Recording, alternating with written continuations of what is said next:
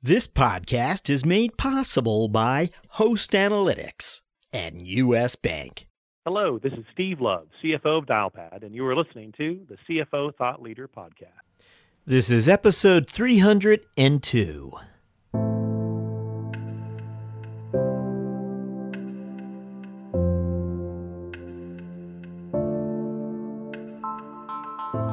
The first thing that I did when I joined, I reviewed all of the most current forecasts that have been developed for the business. These are the long-range forecasts plus the in-year forecasts, and also the risks and opportunities around those forecasts to really understand what was actually a realistic picture of the near term and the long term. And what was clear from that exercise, and clear very, very quick, was that there was a very large gap between what I felt was realistic in terms of what the business could deliver, both in the short term and the long term, and what the business was forecasting. Probably about 4 to 6 weeks after I took the role in May in 2015, we triggered a profit warning for the Marine Division, which was quite a severe one, where we wiped out more than half of our profits estimate for the year before our interim results came out. It was very important that we recalibrated the reality within the business in order to actually tackle the restructuring actions we would need to do thereafter.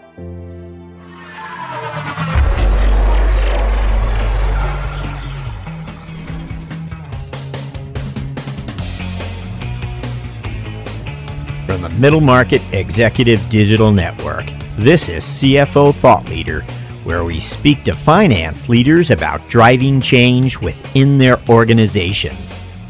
I'm Jack Sweeney. On today's show, we speak to Declan Guerin, CFO of Rolls-Royce Marine. That's the portion of the giant manufacturer that produces maritime equipment and propulsion engines. The latest chapter of Declan's career offers many leadership lessons, and what he has to say about the importance of communications and courage in challenging times, you won't want to miss. Our discussion with Declan begins after these words from our sponsor.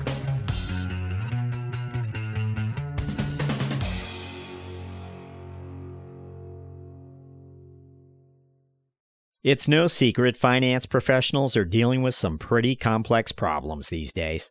Now more than ever, they need tools that can help them streamline complex workflows and focus on bigger strategic issues. By bringing your finance organization together on a single cloud platform, Host Analytics automates everyday processes that would otherwise slow you down. By streamlining your planning, modeling, consolidation, reporting, and analytics, Host helps you connect your organization so you can react more quickly to changing conditions and make better business decisions to optimize performance. Let Host Analytics be your partner in leading the evolution of your business.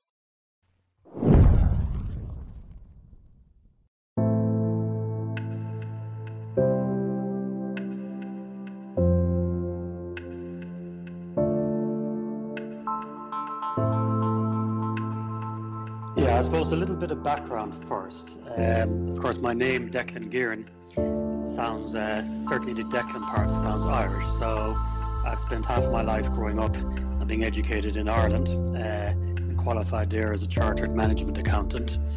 And then I spent the second half of my life actually living outside of Ireland, working in various and living in various other countries, including 20 years living in Belgium, and probably within that time also about 10 years working outside of Belgium for various multinationals. So in terms of career milestones, I would say becoming a chartered management accountant was really the foundational aspect. But then I would say the other sort of elements that have helped grow me into a CFO position have been very, very significant international exposure and the gaining of international perspectives through actually living in foreign countries. I've also worked across B2B services, industrial goods, startups, and other types of companies that have been domiciled from the US to Germany to Belgium to the Nordics. So very significant broad industry exposure as well. And then lastly, I've also worked significant chunks of my career outside of the finance function in M&A, business development and strategy. So I would say those sort of three elements have helped me to become a rather, I suppose, rounded business executive with good international experience and also good experience outside of finance, which allows me then in terms of the CFO role to be a very good file and business partner to the business functions within the business. So when you arrive at Marine, at Rolls-Royce, what is the type of job you want to create for yourself? Yeah, and I've been at Rolls-Royce actually today 2 years, so it's an anniversary of sorts. And when I joined the company, and specifically to our situation, the markets that we are involved in, which are mainly around the oil and gas sector, collapsed, and we've been dealing with the aftermath of that for the last 2 years. But immediately on joining, what I wanted to have in terms of a function was one that was focused on performance and driving performance management, and clearly being a partner to the business in that regard, as opposed to just looking after the numbers, which is also important. Having a function that is lean and agile and nimble to move with quickly changing circumstances, and also to have a highly motivated team with a very open and transparent operating culture. And that last point is actually quite important to me because, of course, when organizations are under pressure, you need to know what the issues are very, very quick and work on the issues as opposed to the individuals in the organization. So it's really important to have that open and transparent culture. However, that's not necessarily what I found when I joined. I actually found that the function in many respects was broken and needed open heart surgery whilst we tried to fix many other things in the organization as well. Now, can you tell us a little bit, what's the nature of the business for Marine at Rolls-Royce? Well, the nature of the business is we basically make various types of propulsion systems for offshore vessels, merchant ships, ferries, fishery vessels. So it's really playing into the maritime equipment. And when we look at those types of equipment, when we talk about propulsion, it's engines, drive shafts, propellers, rudders, it's deck handling equipment, cranes, winches, and such things. And also increasingly it is around automation and control systems for ships as well, bridge systems and other things. So that's very much around the equipment. And then we also have the service and aftermarket for that. And then in addition, we also do similar types of equipment for defence, naval markets. Our business historically has been, for its majority, heavily exposed to the offshore oil and gas sector. And one of the challenges we've had, certainly in the last 2 years, is we had an offshore bubble that was driven by the oil prices above $100 through probably 2009, 2010 to 2013. And thereafter, they rapidly collapsed down to as low as 30 and are currently at about 50. So since 2013, we have lost half of our revenue. We've gone from £2 billion down to £1 billion. And in parallel to that, we have been trying to transform our business to be a lot more lean and agile to deal with that new reality where we have only 50% of the revenue we had in the good years. So it's very much a restructuring and transformation story for us, as well as trying to figure out what new markets might be available outside of our historical core business. Can you offer maybe some perspective here as far as the industry is concerned? I mean, in the history of the company, is that type of event you just described rarely experienced? And I mean, the company lost half of its revenue. Or are these sort of cataclysmic events more common in this industry? Well, the shipping industries and the maritime industries tend to be heavily cyclical. And certainly if you look to offshore, it's driven off the oil and gas market cyclicals as well. And then on the merchant side, global trade. And then on the defence naval side, well, that's probably geopolitical developments. So it is a highly cyclical industry. What's different this time is that the merchant cyclical downturn and the offshore cyclical downturn have happened at the same time. So it's been a double hit. And specific to our business in Rolls-Royce, we, in comparison maybe to other industry players, have had a fixed cost base point that has been quite a bit higher than the industry normal situation. And in the upturn, that was very good for us because we had an enormous amount of operating leverage that we could translate to cash flow. But in the down cycle, as severe as it is, we've been caught a little bit with our pants down, and very quickly our revenues went below our break-even point. Whereas many other players in the industry tended to have fixed that problem through previous cycles and had lower break-even points than we have had. So we've been trying to work through that over the last 2 years to fix that. And to put it into perspective, we have gone from about 6,500 employees down to about 4,500 today. By the end of the year, that'll be even lower again. We've taken out about 1/3 of our fixed capacity in facilities and factories, and many other costs along the way to try to fix that. So it's been quite a dramatic impact on our business. Now, you came from a different industry altogether, is that correct? And we're always curious how you make your way from one industry to the next. Is there, what brought you to marine?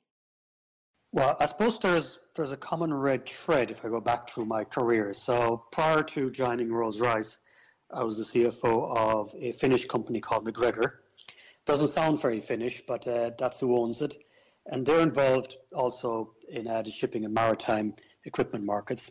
So that was my most direct relevance to that. And in prior to that role, I have worked in various industrial goods businesses, but for the most part, they've either been exposed to or directly involved in global trade or logistics. So in Cargotec, that was mainly around port equipment. So that's on the port side, handling equipment there. Caterpillar, when I was there, it was in their third-party logistics business. So this is warehousing and distribution, which again is into sort of logistical flows. And then the 10 years I had at DHL is mainly around air freight, air express, but also around ocean freight as well. So a lot of these roles have touched on the global trade, shipping types of industries and the logistics and supply chains built around those. So quite different flavors in terms of the daily work, but in terms of the macro drivers driving each of those businesses, they tend to be the same. We've found it interesting to listen to a number of our guests share how they first detected the downturn. What were the measurements or indicators that they understood that there was some economic collision coming our way? What would you tell us as far as what happened in this industry? What were some of the indicators perhaps that you used and perhaps helped you predict nothing good was coming? You were to look, I suppose, for the offshore industry for a few sort of trends that will tell you that you've got problems looming. One, I suppose, was the very quick collapse in the price of oil in the summer of June, July 2014, where the price of oil went from above $100 down to very quickly $40, $50 in the space of 3 or 4 months. And didn't seem to be budging from that. In parallel to that, we could see a massive build-up in inventory. So there was far more supply than demand in the oil industry. So that was basically telling us that the price was going to be lower probably for longer. And then in addition to that, we could see an enormous build-up in capacity in shipping markets that had been built based on the speculation that oil would stay above $100 for longer. When the rug was pulled from under that, there was a massive overcapacity in terms of installed base in shipping that needed to be worked through. So it was a bit the perfect storm that we needed to work through. Then when I came to Rolls-Royce, it was clear that they were probably 6 to 12 months behind on their trajectory of thinking about what needed to be done and what the sense of urgency was. So for me, it was very clear that first and foremost, we needed to get that burning platform out there and very, very quick so we could start to take some real aggressive actions rather than incremental actions to deal with that. So as a finance leader who steps into the CFO role following such an event, one would imagine your agenda might have been pretty straightforward. One would imagine cost cutting was sort of at the top of the list. But what were your priorities when you land at Marine and step into this role following such an event? I think firstly, it's really around clarity. And our situation was very challenging. However, I think there was maybe a lack of clarity or a lack of acceptance of reality in terms of how the business reacted to this. And of course, they were doing actions to try deal with it. However, the business was being far too optimistic about how deep the downturn was going to be and how quick it would come back. And the first thing that I did when I joined, I reviewed all of the most current forecasts that have been developed for the business. And these are the long-range forecasts plus the in-year forecasts, and also the risks and opportunities around those forecasts to really understand what was actually a realistic picture of the near term and the long term. And what was clear from that exercise, and clear very, very quick, was that there was a very large gap between what I felt was realistic in terms of what the business could deliver, both in the short term and the long term, and what the business was forecasting. And with a sense of urgency that needed to be corrected. And I think the challenge that I had was to kind of get what that realistic picture was very, very quick. Because as a public company, of course, there are external pressures too. And probably about 4 to 6 weeks after I took the role in May in 2015, we triggered a profit warning for the Marine division, which was quite a severe one, where we wiped out more than half of our profits estimate for the year before our interim results came out in July 2014, which shocked, I suppose, the Marine business that action was really needed, because, of course, our profits disappeared after in the space of 4 to 6 weeks after I joined because of that one action. But it was very important that we recalibrated the reality within the business in order to actually tackle the restructuring actions we would need to do thereafter. So the move was really to put the bad news out there and let people grasp the situation fully so they can adapt and take on a new mindset if necessary. Am I summing that up all right? Yeah, no, I think that's right. And of course, every new CFO coming into a function will probably do the same thing. They'll look at the balance sheet to see what risks are there. They'll look at the forecasts. They'll look at the operating risks to get their mind around things. And it's not unusual for a CFO to try maybe reset or recalibrate what the forecast might be thereafter. However, in terms of our company, at the time there had been a history of not necessarily questioning targets coming from the top, say they're given, and building forecasts to meet that expectation rather than maybe truly getting a grip on the issues. So it was a very important thing for me to send a message to the organization when we reviewed the risks in the business, that the messenger did not get shot, or that I didn't send people back to say not good enough, try again. That we took them and we analyzed them, we worked through them, and we did something with it in order to sort of reset the business. Because if you ignore the reality, then actually all that you're waiting is for time to catch up, and then you can do nothing about it anymore. It's in the past. So I'm wondering, what then are the metrics then? What are the numbers that you're looking at daily as you go forward that will give you some sense of how the company is weathering the storm? Yeah, and I think it's first of all, it's quite sobering for an organization that maybe allowed itself to get, I wouldn't like to use the word arrogant, but was very proud of what it had delivered in the past. And when you come up with a set of forecasts that say, hey, you're going to lose money, and here's how much you're going to lose, and we need to do something quick to fix that. That focuses the mind very, very quick in the organization. Then in terms of the sort of things we look at, and in our industry, of course, important metrics are really around order intake.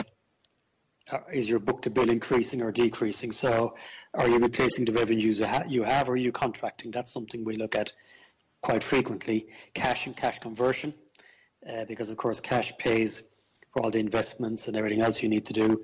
And then our transformation targets in terms of headcount reduction, footprint reduction, and whatever else that may be, is quite important for us to track as well. But probably more important is what comes before that in terms of how you set the targets. And it's quite hard to imagine a business that has £1 billion of revenue not being able to make money. But of course, if you come from £2 billion very quick, that can become a reality very quick. So we try to focus the organization around a very clear transformation program that looked at what we needed to do in terms of cost reduction, what we needed to do in terms of targeting new markets, where we needed to still invest in terms of R&D and capital investments, because the business had been starved of proper investment for a long time, and also, actually, quite importantly, what we needed to do to calibrate the culture of the business to what we would call a high-performance culture, because if you don't get that right, it's very hard to deliver on the other things. And a lot of our effort has been invested to really getting the culture aligned to sort of what we would consider high performance. So this is really around transparency, openness, empowerment, and other things. And we've tracked our progress as well towards the culture aspects as well, and that actually has borne quite a lot of value, along with the harder metrics around headcount reduction and other things. Now, does the group share culture in common with, greater Rolls-Royce, or is it sort of in some ways independent as well? Yes and no. So, as a group, we have 5 divisions which have certain similarities, but also can be quite different. So the similarities is, of course, that we're mainly, an engineering company doing high-end engineering for power solutions. But if you look at the divisions we have, the largest one is civil aerospace, so it's making jet engines. We've got defense aerospace doing similar stuff for military purposes. Then we've got power systems, which makes more volume producer of diesel engines. We've got a nuclear division that's making various set of control systems for nuclear power plants, but also makes the propulsion system for the UK nuclear deterrent.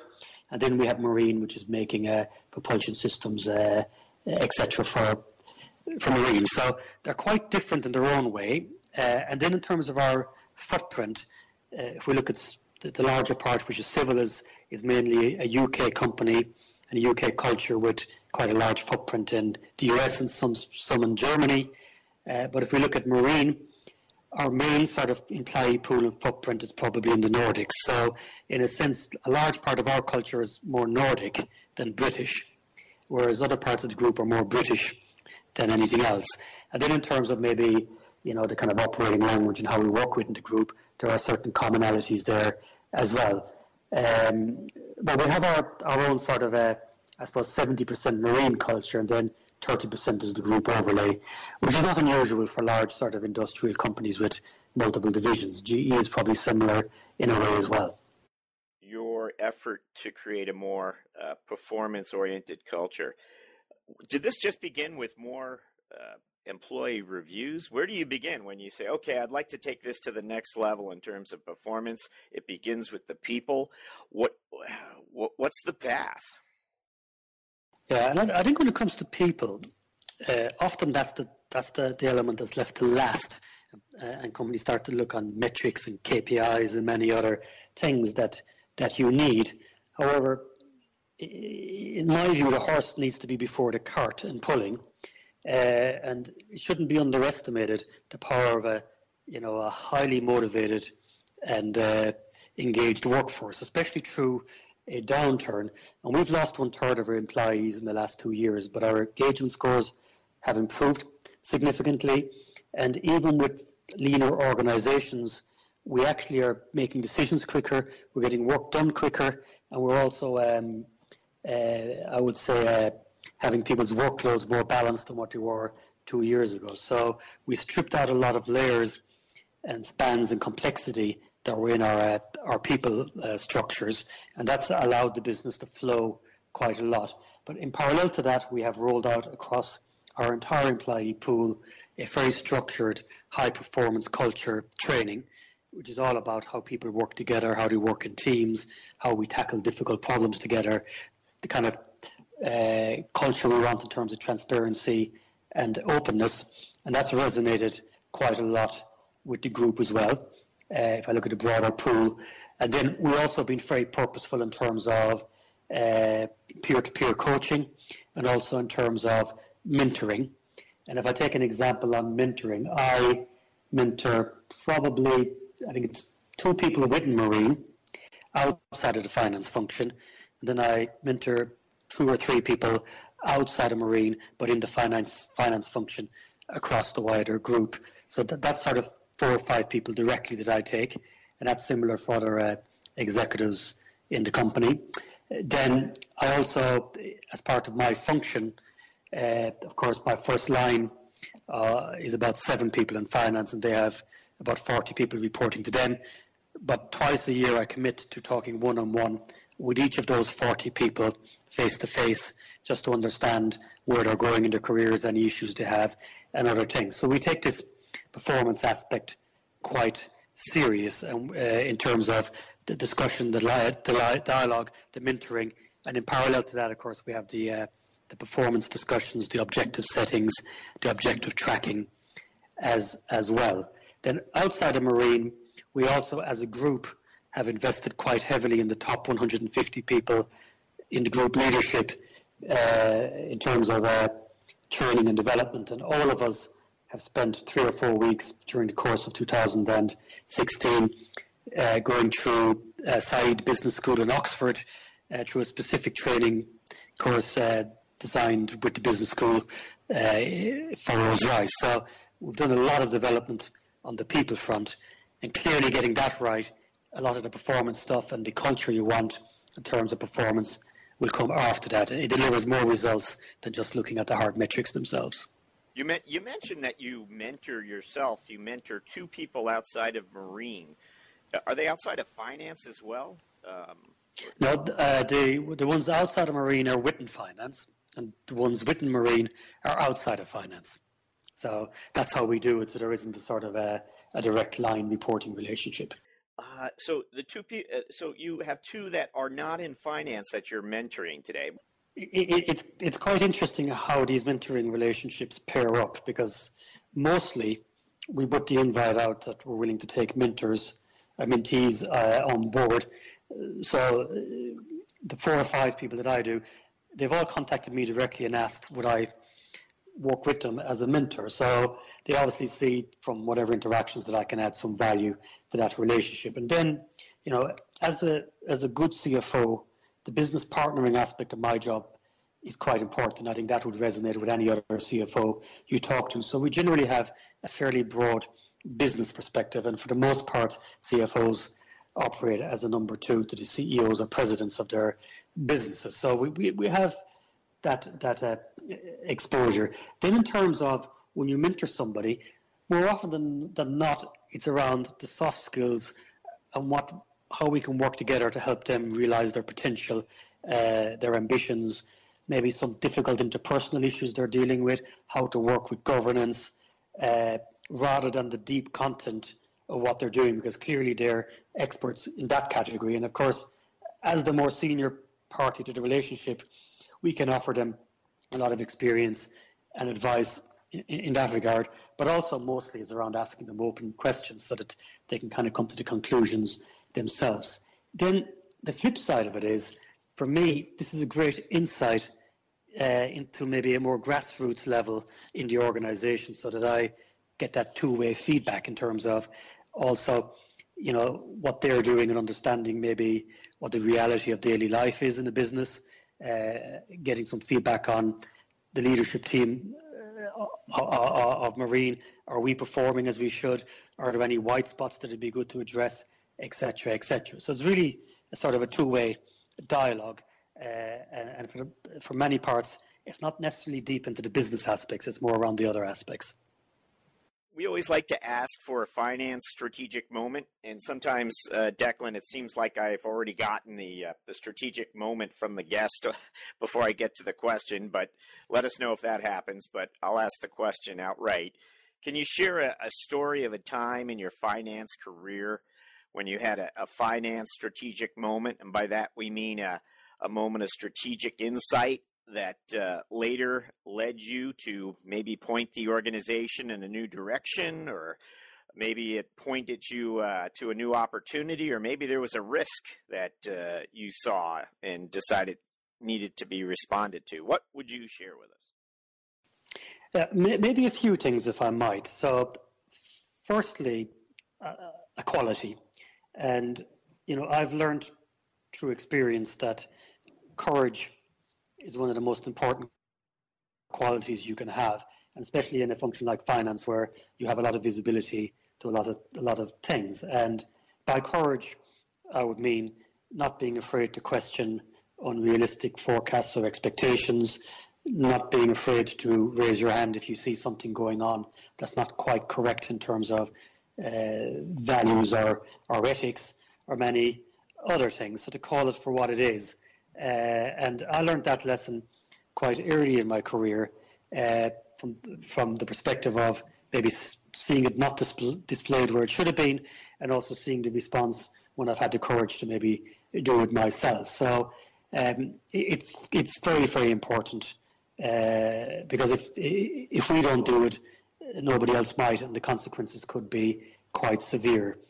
For example, in Rolls-Royce, we have recently reached what's called a deferred prosecution agreement with the Series Fraud Office in the UK for past transgressions that maybe crossed that ethical line, and where courage maybe should have been shown and it wasn't. But eventually somebody did blow the whistle, and that was quite important. So that I would sort of recommend to anybody, that don't just sit on the sidelines, put your hand up and show that courage. A lot of people act out of fear that the consequences might be that the company singles them out, or that their career stops in that company.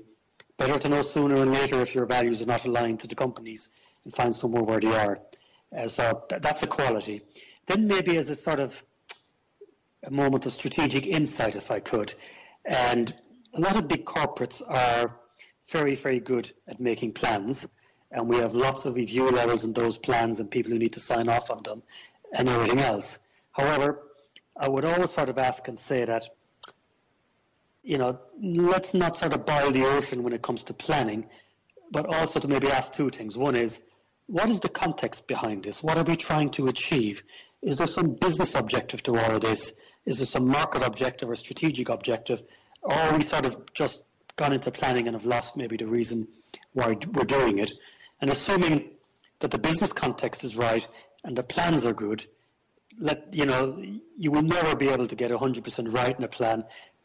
Don't even try. Go for 70 or 80% right. But then what's really important is to be able to make a decision and execute on those plans, because a lot of companies find that step quite hard as well, to take the hard decisions that might be needed, and we end up going around for another round of planning. When it comes to the organization's workforce, do you have a set of priorities as a finance leader, or how would you characterize your role as it relates to the workforce?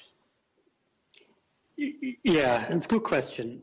And, if you look at any organization, you need to have a healthy mix of what I would call backbone, the people who get the job done day in, day out and do it well, and stars. And the stars you have in an organization need kind of careful management, but what you're trying to do with stars is, I suppose, if you looked at it another way, is getting the right balance as well between experience and potential. And with the stars, you're trying to get them to realize their potential without them maybe becoming hard to manage or high maintenance. So that's where the coaching comes in.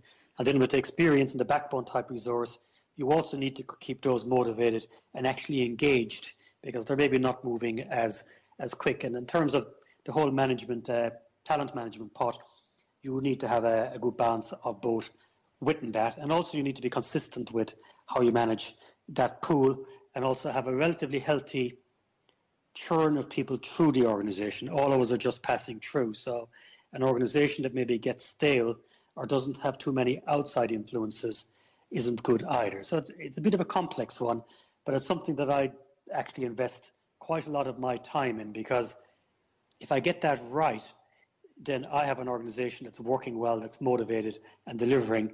That allows me a lot more time to maybe work on the bigger strategic issues, understanding the context of our situation as it is right now, and maybe pulling those levers that I'm best placed to pull. How do you know that your talent management is working? I mean, are there particular metrics that you're looking at that tell you, or is it less about metrics and more about what you observe and how people collaborate? Yeah, the sort of raw metrics tell you something. So, we track yearly engagement scores, but they can be quite challenging to understand what they really mean if you're restructuring and a third of your people are fearful of their job. We also track things like, has everybody got objectives set and such things, and then we do the performance reviews and we track the scores and that. But they tend to be kind of more static, fixed points.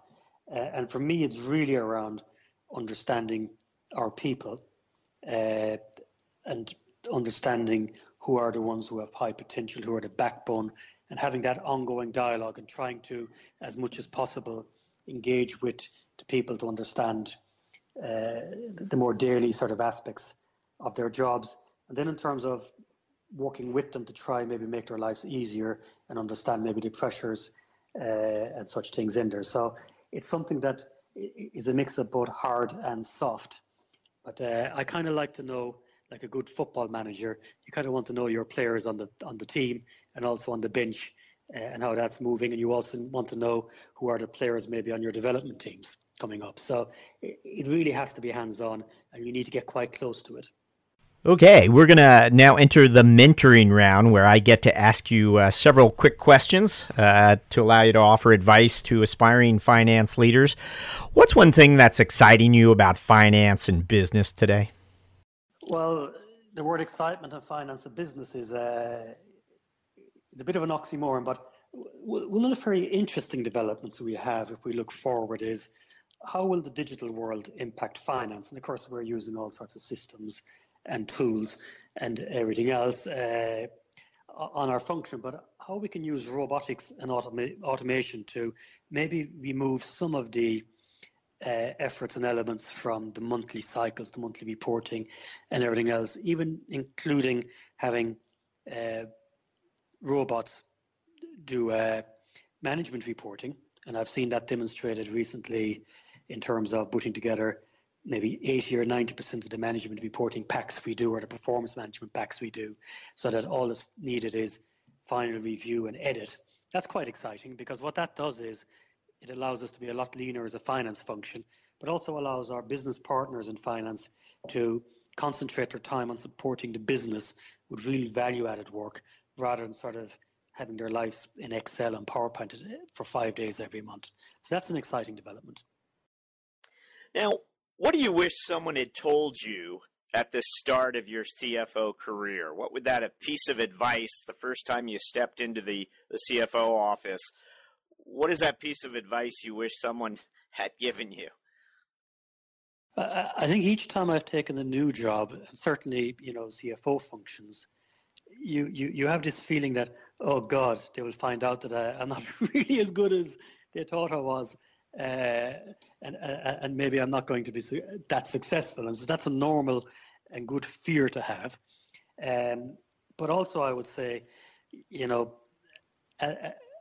as you move forward, you develop more confidence in your abilities to do the job as well. I think it's important to maybe trust your own judgment and your own confidence, rather than sort of say, listen to, well, the people around you say, well, the guy before you did it like this, or these members of your team might need to be changed and everything else. To take the confidence to sort of find things out for yourself and make your own judgments, even going into a new job where your predecessors might have been very good. So to believe in yourself and have some courage around it. That's the courage word again. But also to be a little bit careful not to become arrogant. So to maintain your modesty and to listen more than maybe you talk, and to listen to the people in the job and in the function first before you jump to judgment. So I think there's a few things around, having courage, having confidence, but also keeping your ego in check and remaining modest in function. Now, is there a personal habit that you believe that's contributed to your professional success?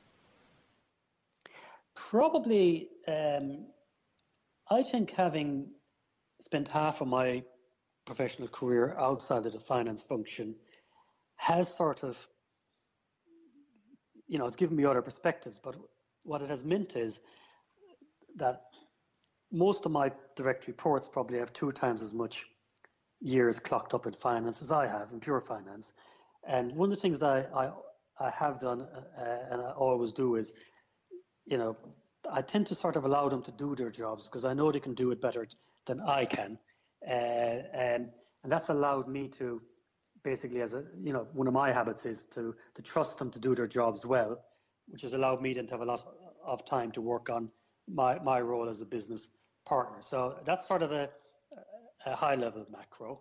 Then in terms of, more day-to-day work, there's so much going on at any one time. It's quite important to remain organized, and it's different for everybody. Some people are extremely structured in how organized they are. I'm not.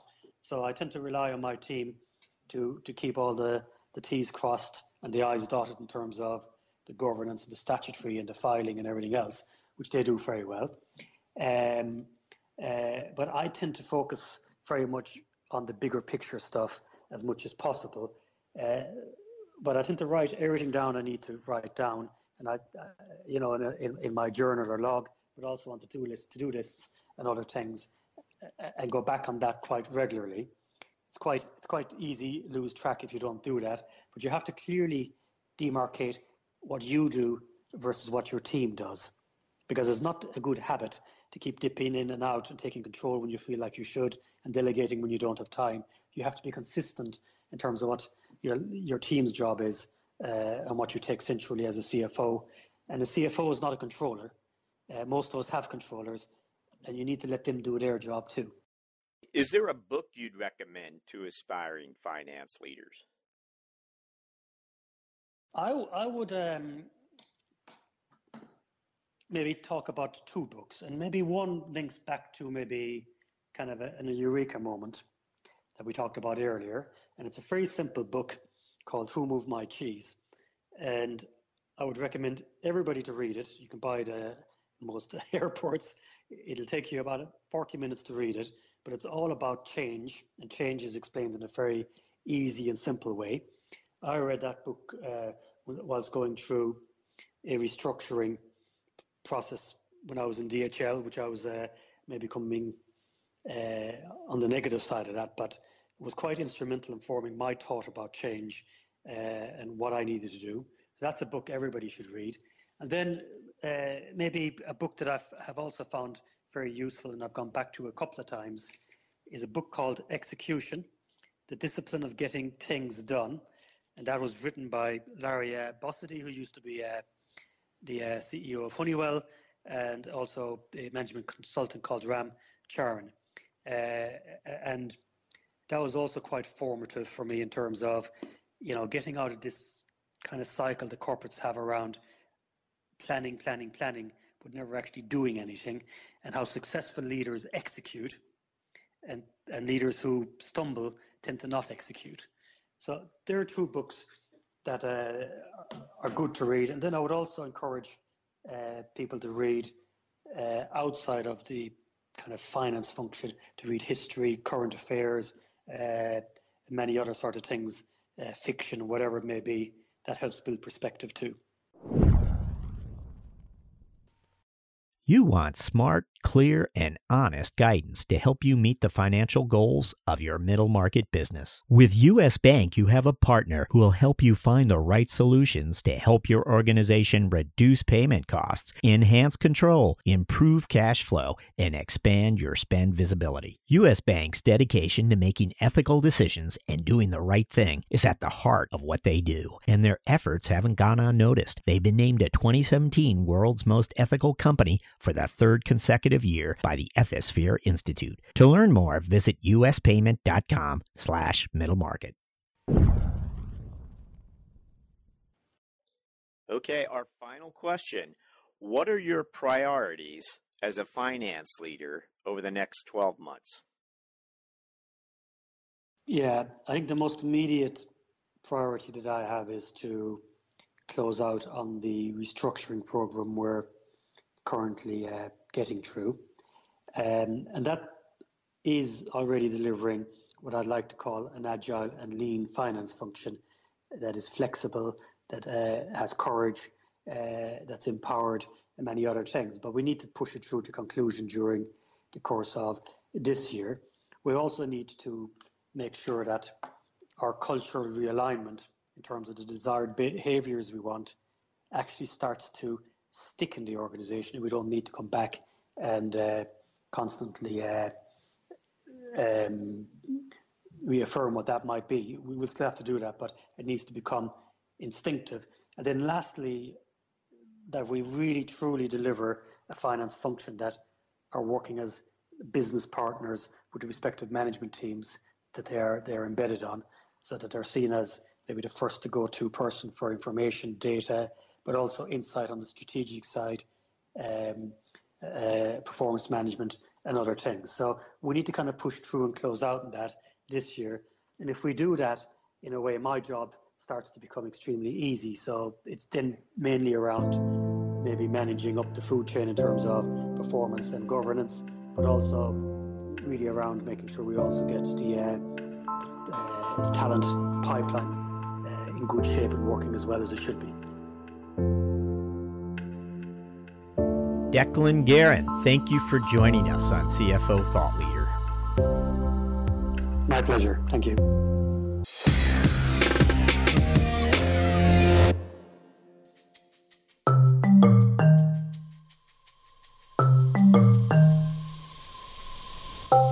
Hi, it's Jack Sweeney with a quick note that CFO Thought Leader now has a quarterly print magazine. That's right, print.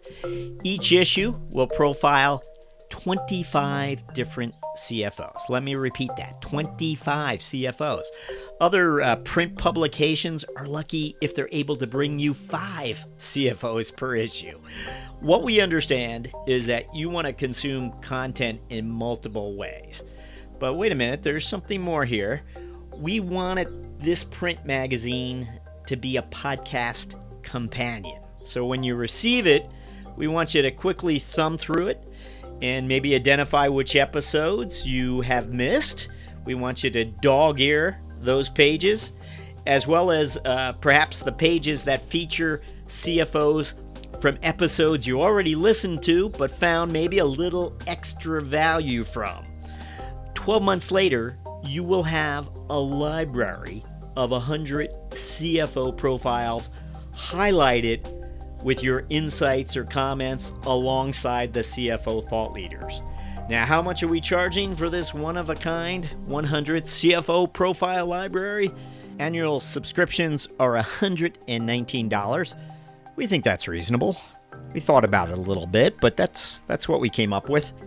Visit us and subscribe to CFO Thought Leader magazine at cfothoughtleader.com, where the future of finance is listening.